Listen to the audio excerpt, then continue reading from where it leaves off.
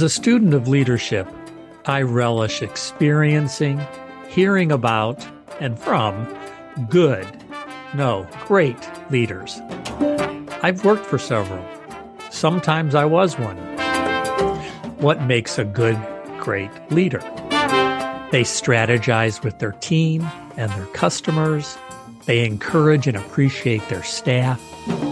They hire for diversity of lived experience and ways of thinking about the world. And they get stuff out of the way of good people doing their good work. My friend, Dr. Kyame Mahania, is a great leader and CEO of the Lynn Community Health Center, a federally qualified health center, FQHC, near me. Kyame and I meet monthly in a book club and often discuss healthcare advocacy, and issues of health equity. FQHCs sit on the sharp point of health equity and community-centered care. Need a barometer of the health of our healthcare system? Check out your local FQHC. According to the Health Resources and Services Administration, HSRA, FQHCs are community-based and patient-directed organizations that deliver comprehensive, culturally competent, high-quality primary healthcare services to the nation's most vulnerable individuals and families, including people experiencing homelessness, agricultural workers, residents of public housing, and veterans. Health centers integrate access to pharmacy, mental health, substance use disorder, and oral health services in areas where economic, geographic, or cultural barriers limit access to affordable health care. By emphasizing coordinated care management of patients with multiple health care needs and the use of key quality improvement practices, including health information technology, health centers reduce health disparities.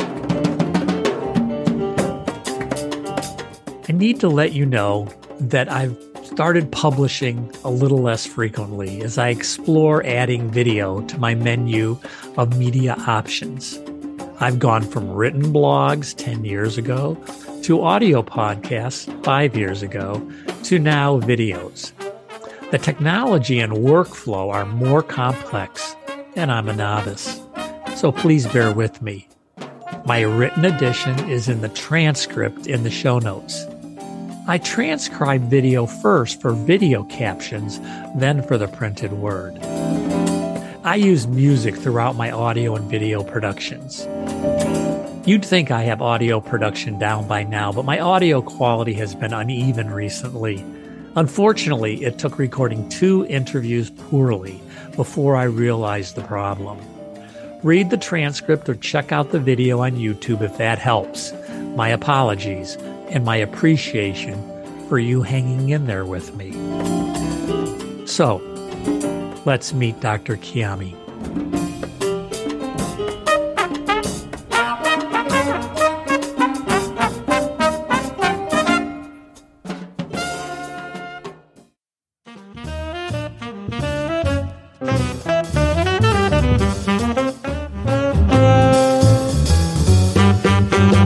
Welcome to Health Hats, the podcast. I'm Danny Van Leeuwen, a 2-legged cisgender old white man of privilege who knows a little bit about a lot of healthcare and a lot about very little. We will listen and learn about what it takes to adjust to life's realities in the awesome circus of healthcare. Let's make some sense of all of this.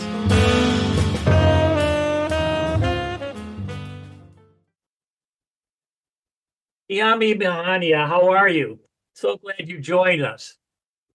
Thank you. I'm honored to have been invited to be on Health Hats. Thank you. Thank you. I've been looking forward to the opportunity to talk to you for some time. So why don't we start with telling us a little bit about when did you first realize that health was fragile?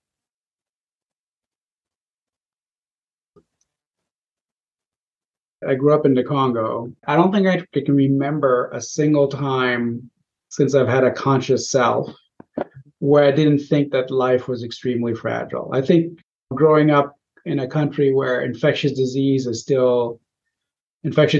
probably the top 5 reasons that people die. I had relatives who had polio. It was very clear that life itself was very fragile, but also was very clear from having spent my childhood in the Congo and then my teenage years in Switzerland. It was also very clear that a lot of that fragility and vulnerability is so related to the circumstances and the systems that surround you. Because I moved from a place where kids die of dehydration from cholera and to a place in Switzerland where essentially nobody dies from infectious disease under the age of 75. And so I think I've always been very cognizant of how fragile humans are, but it's also what underlies my interest in working in the health center movement, because I've always been interested in, okay, given that we're humans, whatever system we design is going to have cracks. And so I'd like to dedicate my life towards working in those cracks, right? Like, how do I reduce the size of those cracks? How do we reduce the depth of those cracks, and how many people are falling in those cracks?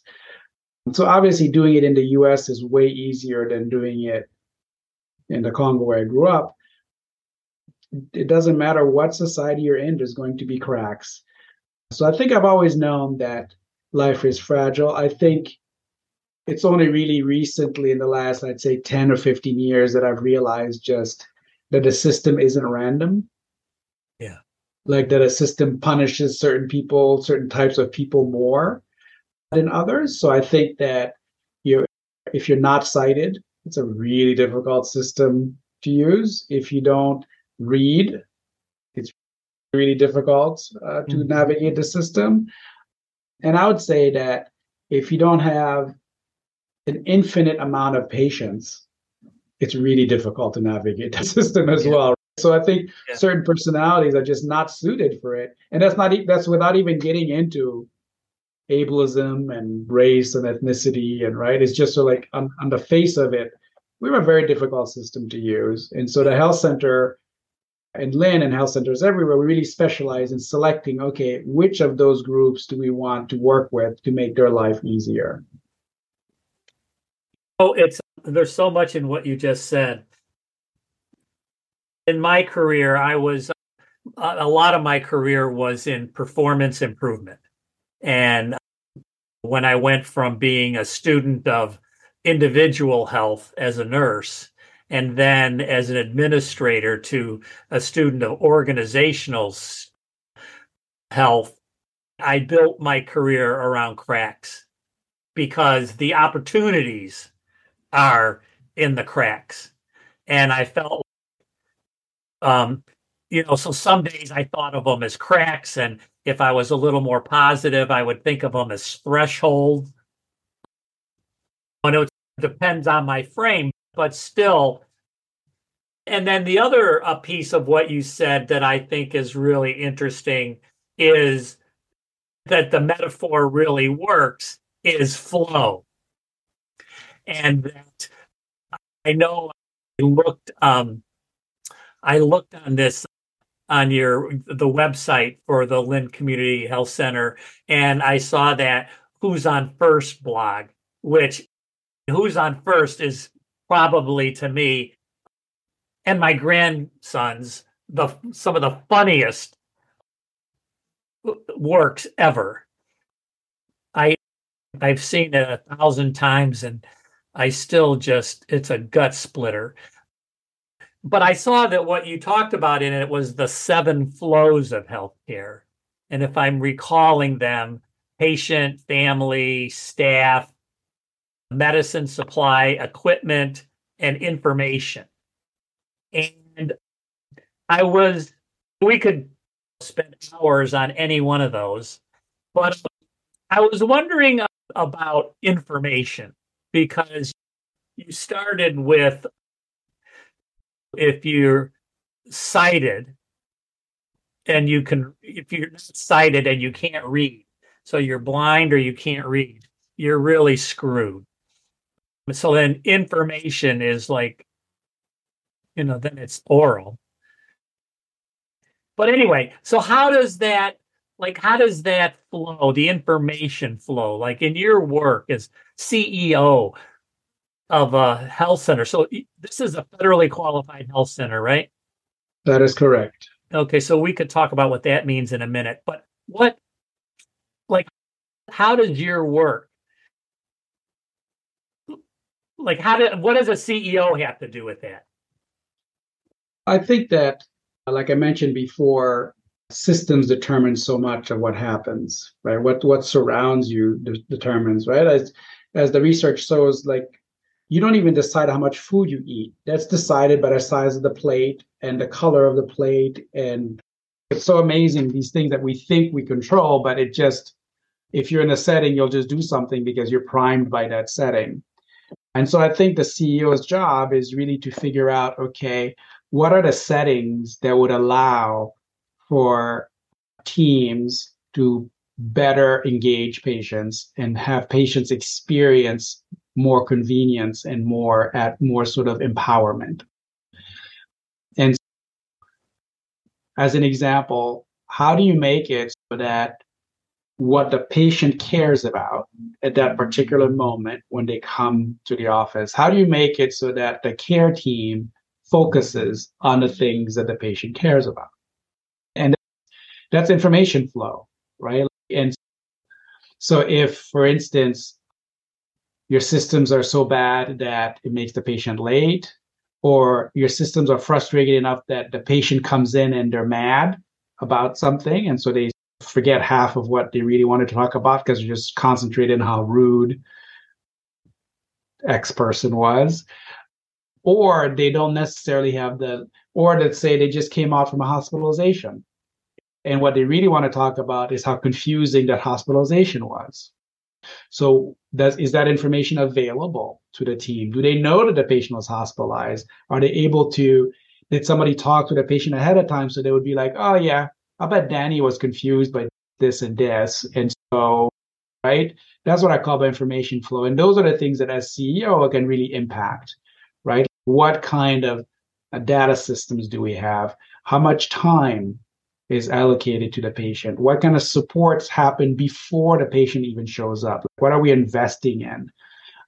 And like you mentioned, the concept of the opportunity, right? You can either think of it as like a crack, or you could think of it as all this opportunity to improve things.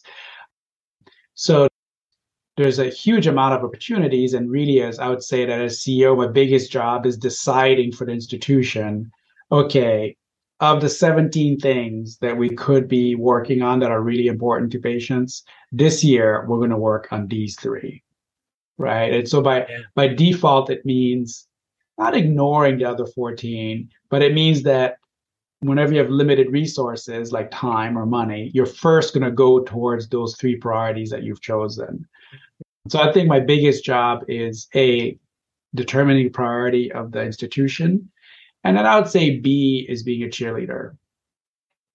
Really, I think as human beings, we're primed to devalue what we do. We don't think of all the amazing things that we accomplish every day in our one-on-one context, particularly for those of us who work in healthcare and an institution where you're taking care of very challenging situations. We get inured to the magic of what we do, right? Like people show up desperate, or they think they have something terrible, or they know they have something terrible, or their kid has something terrible. And your job is to either reassure them or provide them with the tools by which they can grasp what's happening to them. And I think so I would say that at least 20% of my job is cheerleading. It's just like telling people, you're doing great, you're amazing, you do great work. Let's keep going. What do you need to do more amazing work? So I spent a lot of my time negotiating contracts. I spent a lot of my time looking at data. I spent a lot of my time looking at our safety event system, right? At the reports to figure out, okay, there's now a pattern, right? If you see in the space of 3 months that you get 7 reports of the nurses saying that somehow when they're giving the injections, the needle breaks or whatever. You're like, okay, we must have changed manufacturers in the needles. It's time to go back to buying the old needles. So yeah, so I would say that I see my job as trying to eliminate barriers for the people that do the frontline work. Yeah, yeah. You're speaking my language.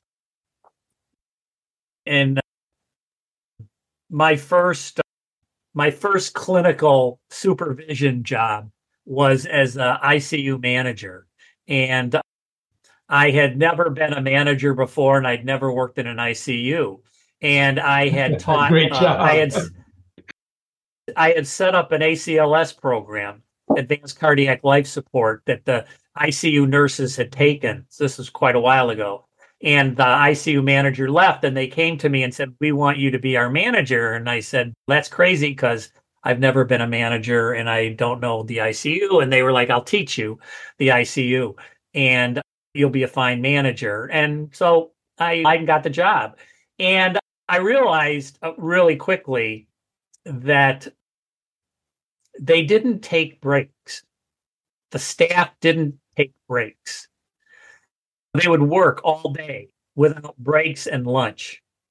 And so it was like my first staff meeting was, "Hey, we're smart people. We can take breaks. How are we going to do it?" And it was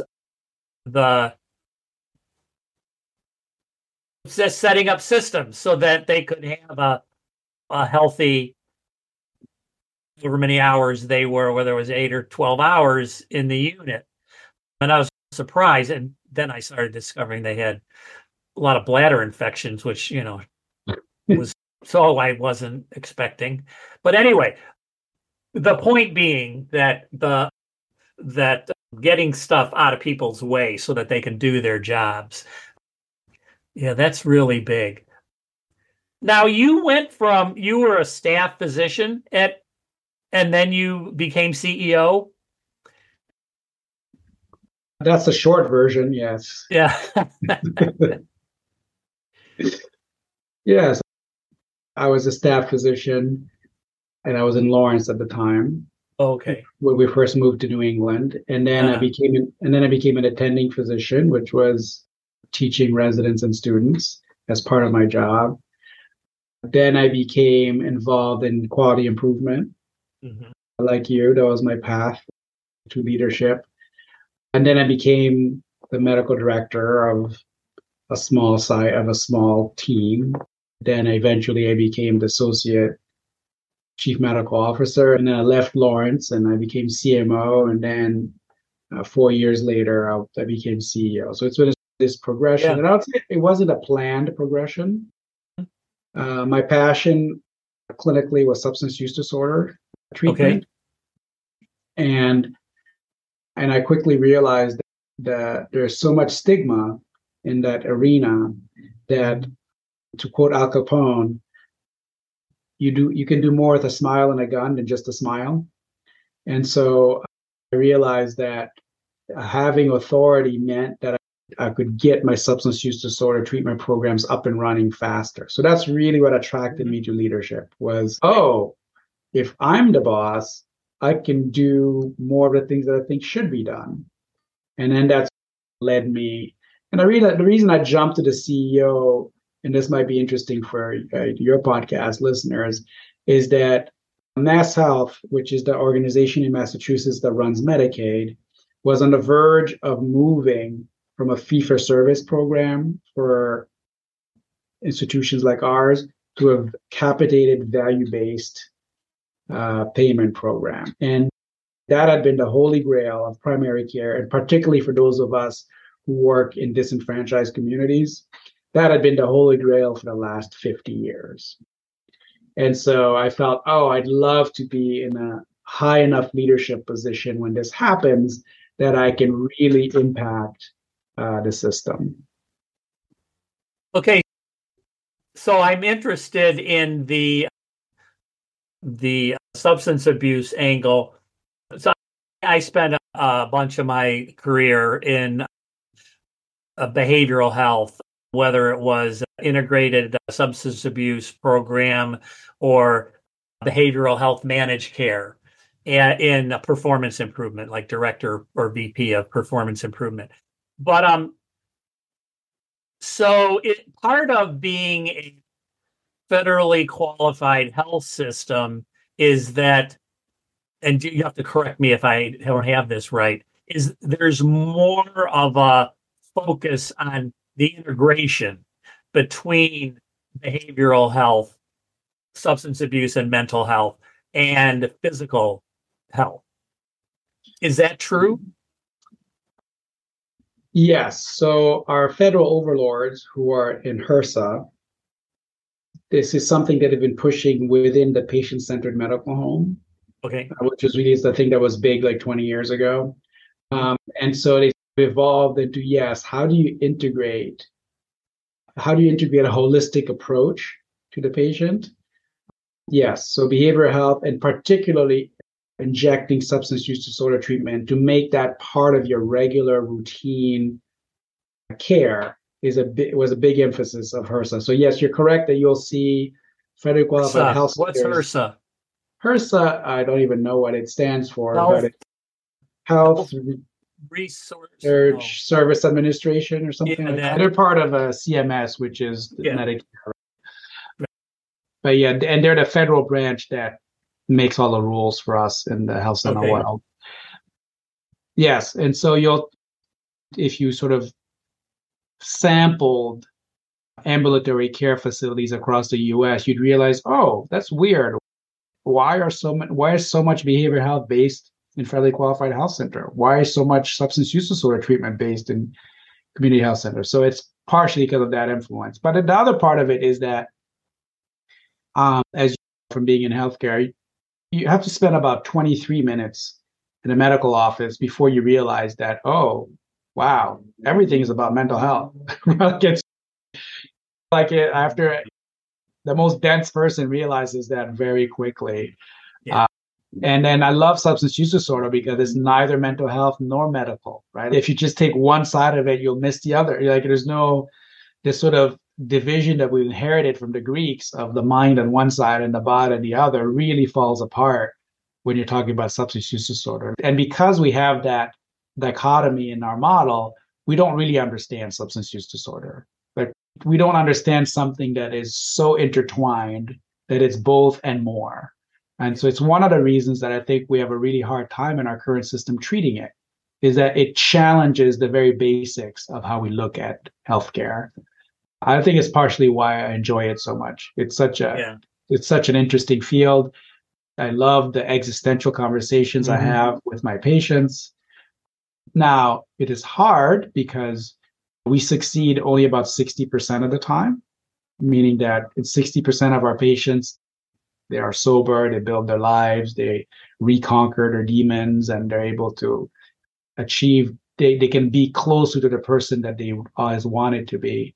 But 40% of our patients don't make it, and a huge proportion of those patients die.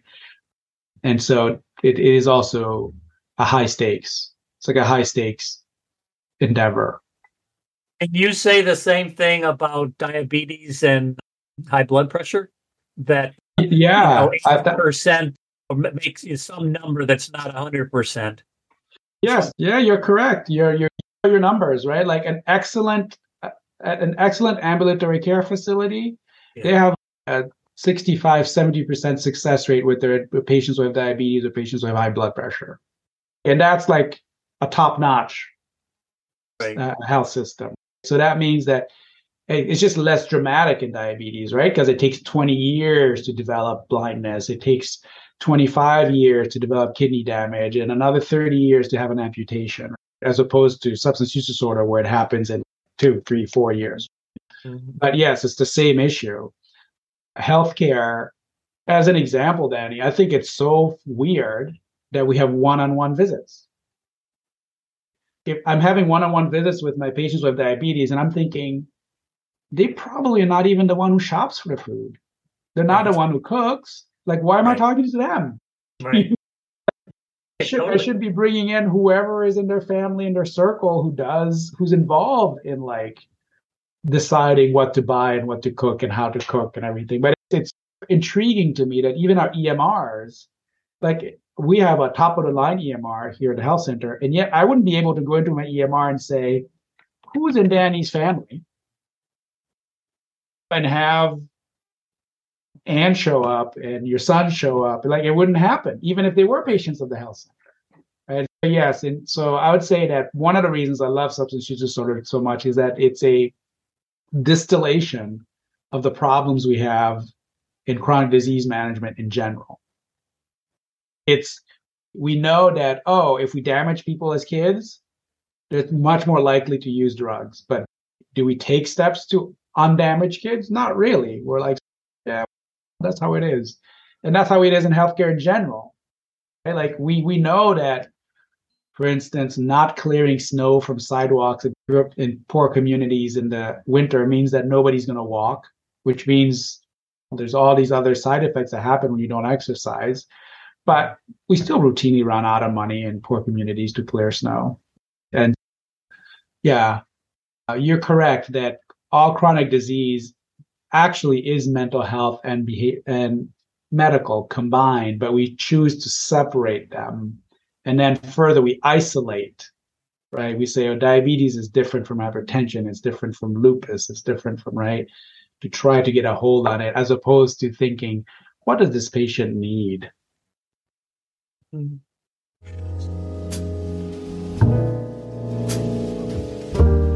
Now a word about our sponsor, Abridge. Record your healthcare conversations with doctors and other clinicians with Abridge. Push the big pink button and record. Read the transcript or listen to clips when you get home. Check out the app at abridge.com, ABRIDGE.com, or download it on the Apple App Store or Google Play Store. Let me know how it went.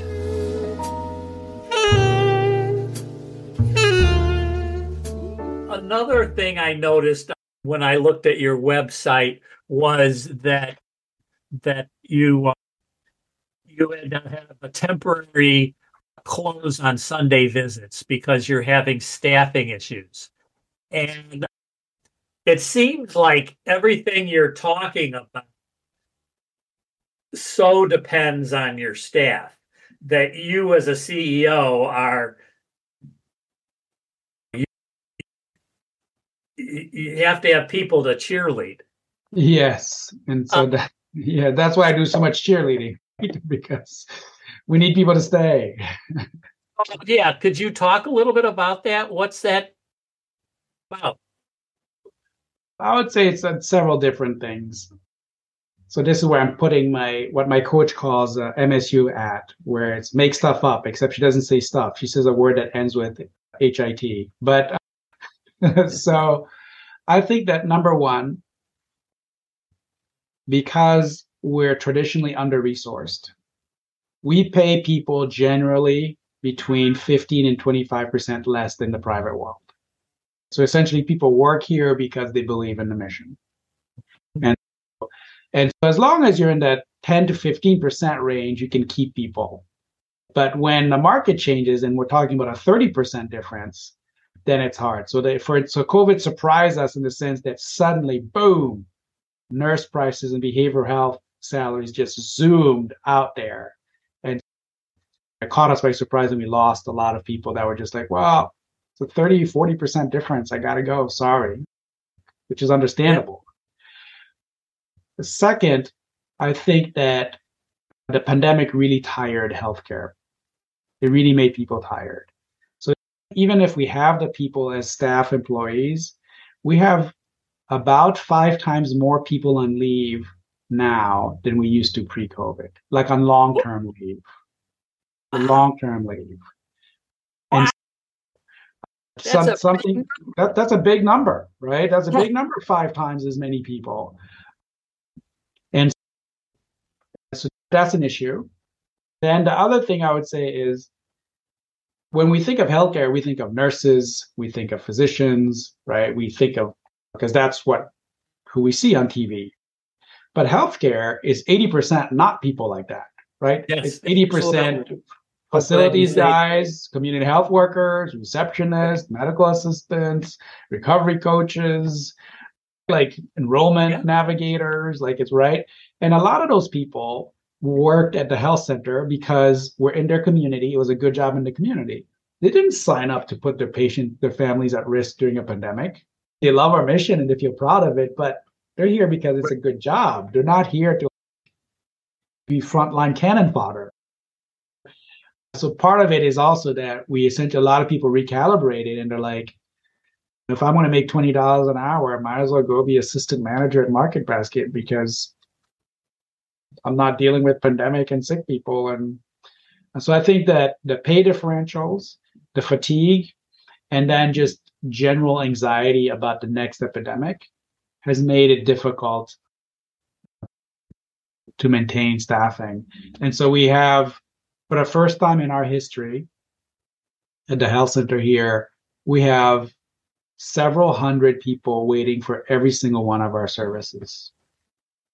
Whether it's vision, dental, therapy, psychopharmacology, substance use disorder, medical, enrollment, like helping people get insurance. All of those services have, and some are terrible. Like our wait list for a therapist is just unbelievable. So society also changed during the pandemic and we're not able to keep up. Wow. That sounds a lot of stress. Yes. I've also learned to not take on stress of things I can't control. Like I can increase people's salaries to hope to keep them more. I can cheerlead them. We can give people breaks. So like last summer, we did Fridays in the summer. So 3 Fridays, everybody had off as extra.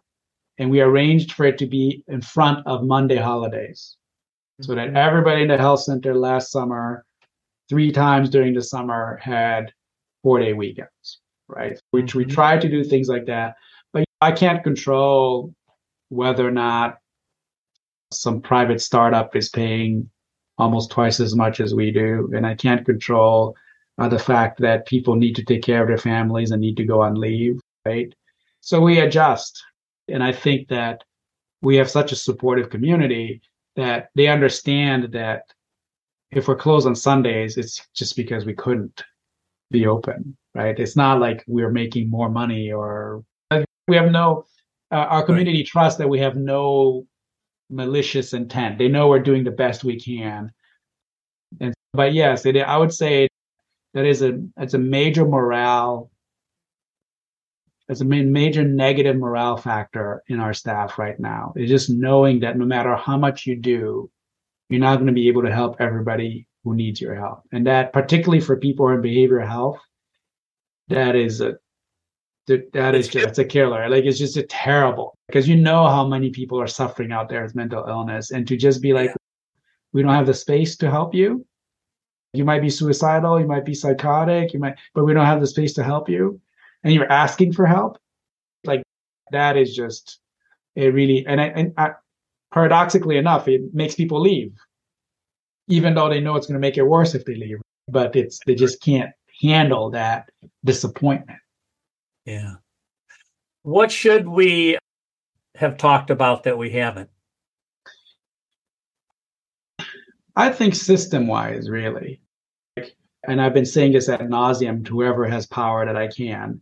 We pay for our police officers to become police officers. We pay for our soldiers to become soldiers because we think of it as a service. And I really think that social workers, particularly social workers who are therapists, they should be in the same category. I think teachers should be in the same category. Like it should just be that I think it's amazing that we make therapists pay for their training, right? It should be part of the service, right? Like you want to be a social worker, it's like being a police officer or a soldier. We pay for it. So I think we really have to start looking in what does it mean for us to invest in the foundations of our healthcare in terms of daycare providers, and what does it mean? So I think that we have, because people always we're free market capitalism in the US, that people often forget that when Adam Smith was talking about the visible hand of the market, he was always preceding it by saying, assuming that your people are working in a moral framework, right? Like assuming that you have an ethical, moral framework that people are working out of, you can trust the free market to have the invisible hand. And I think that we really have to like relook at those values, because just having a free market doesn't guarantee you good or efficient or convenient care, particularly for people who are disenfranchised. And so that's not really my field, but it's really out there. Like it's the education field, it's a workforce issue. But I feel that it's hard to go to graduate school and then come out and make $50,000. And you borrowed, I don't know how much money to do it. So I think that in the future, healthcare is really going to hurt, not necessarily the top of the license, because as a physician, I get lots of status. I'm well paid, I'm well respected. So I think there'll always be people that are interested in being physicians. But all the other jobs that make healthcare happen, we need to figure out how we're going to support it, because paying people $16 an hour to be a receptionist in a doctor's office, or that's just not tenable. And so I really think that the workforce issue is something that the market is not going to solve. Anything you want to ask me? Yeah, I'm curious. Do you miss not being like a frontline, like and getting your hands dirty in the ICU or something like that? That's a really good question. Yes, I really enjoyed direct care. Whether I was a nurse or a paramedic, or I really enjoyed it. I loved being part of people's lives for a few minutes. I've said before, it's a license to be nosy. I also like that it was limited. I only so much I could handle, but I really enjoyed it and I was good at it. But then I discovered organizations, and I felt my ability, my impact was greater as I got into leadership.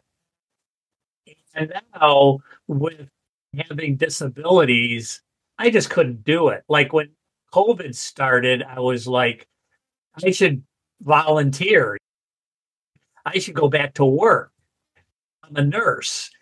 And my wife is like, yeah, she's holding me up as I'm turning quickly and look like I'm going to fall over. And she said, yeah, you're going to put your back on, use your two canes, and you're going to, what are you going to do this? I think the challenge now is to stay in touch with the front line. Like, I think that's what's really hard. The higher up you get, for me, the more work it is to stay relevant and to listen. What are the patients thinking? What are people thinking? What are the caregivers thinking? What are the community services? What are they dealing with? And so, really, the bad thing about not being on the front line myself is I get out of touch, and I'm full of myself. I'm such a smart guy. But I'm not. I am, but it's work to, what do I know about the life of somebody who just came from the Congo? What do I know about the life of a 13-year-old? So there's so much I don't know. And so I felt like direct care really, then you're in it. You're in it up to your eyeballs. Giving a half a chance. You're in it up to your eyeballs. You have to pay attention. All right. Thank you. I really appreciate you taking the time. Thank you, Danny. All right, take care. Bye.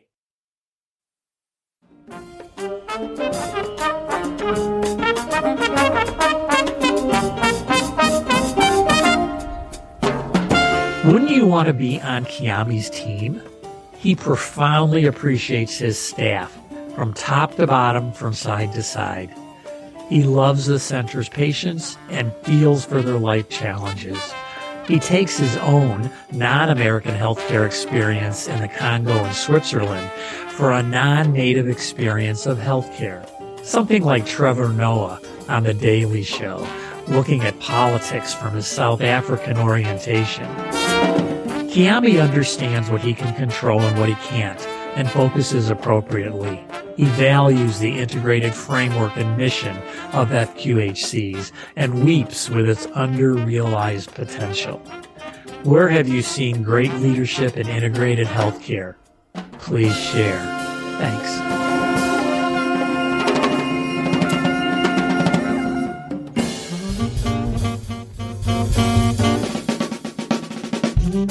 I host, write, edit, engineer, and produce Health Hats the podcast. Kayla Nelson provides website and social media consultation and creates video trailers. Joey Van Leeuwen supplies musical support, especially for the podcast intro and outro. I play Barry sax on some episodes alone or with the Lechuga Fresca Latin Band. I'm grateful to you who have the most critical roles as listeners, readers, and watchers. See the show notes, previous podcasts, and other resources through my website, www.health-hats.com, and my YouTube channel. Please subscribe and contribute. If you like it, share it. See you around the block.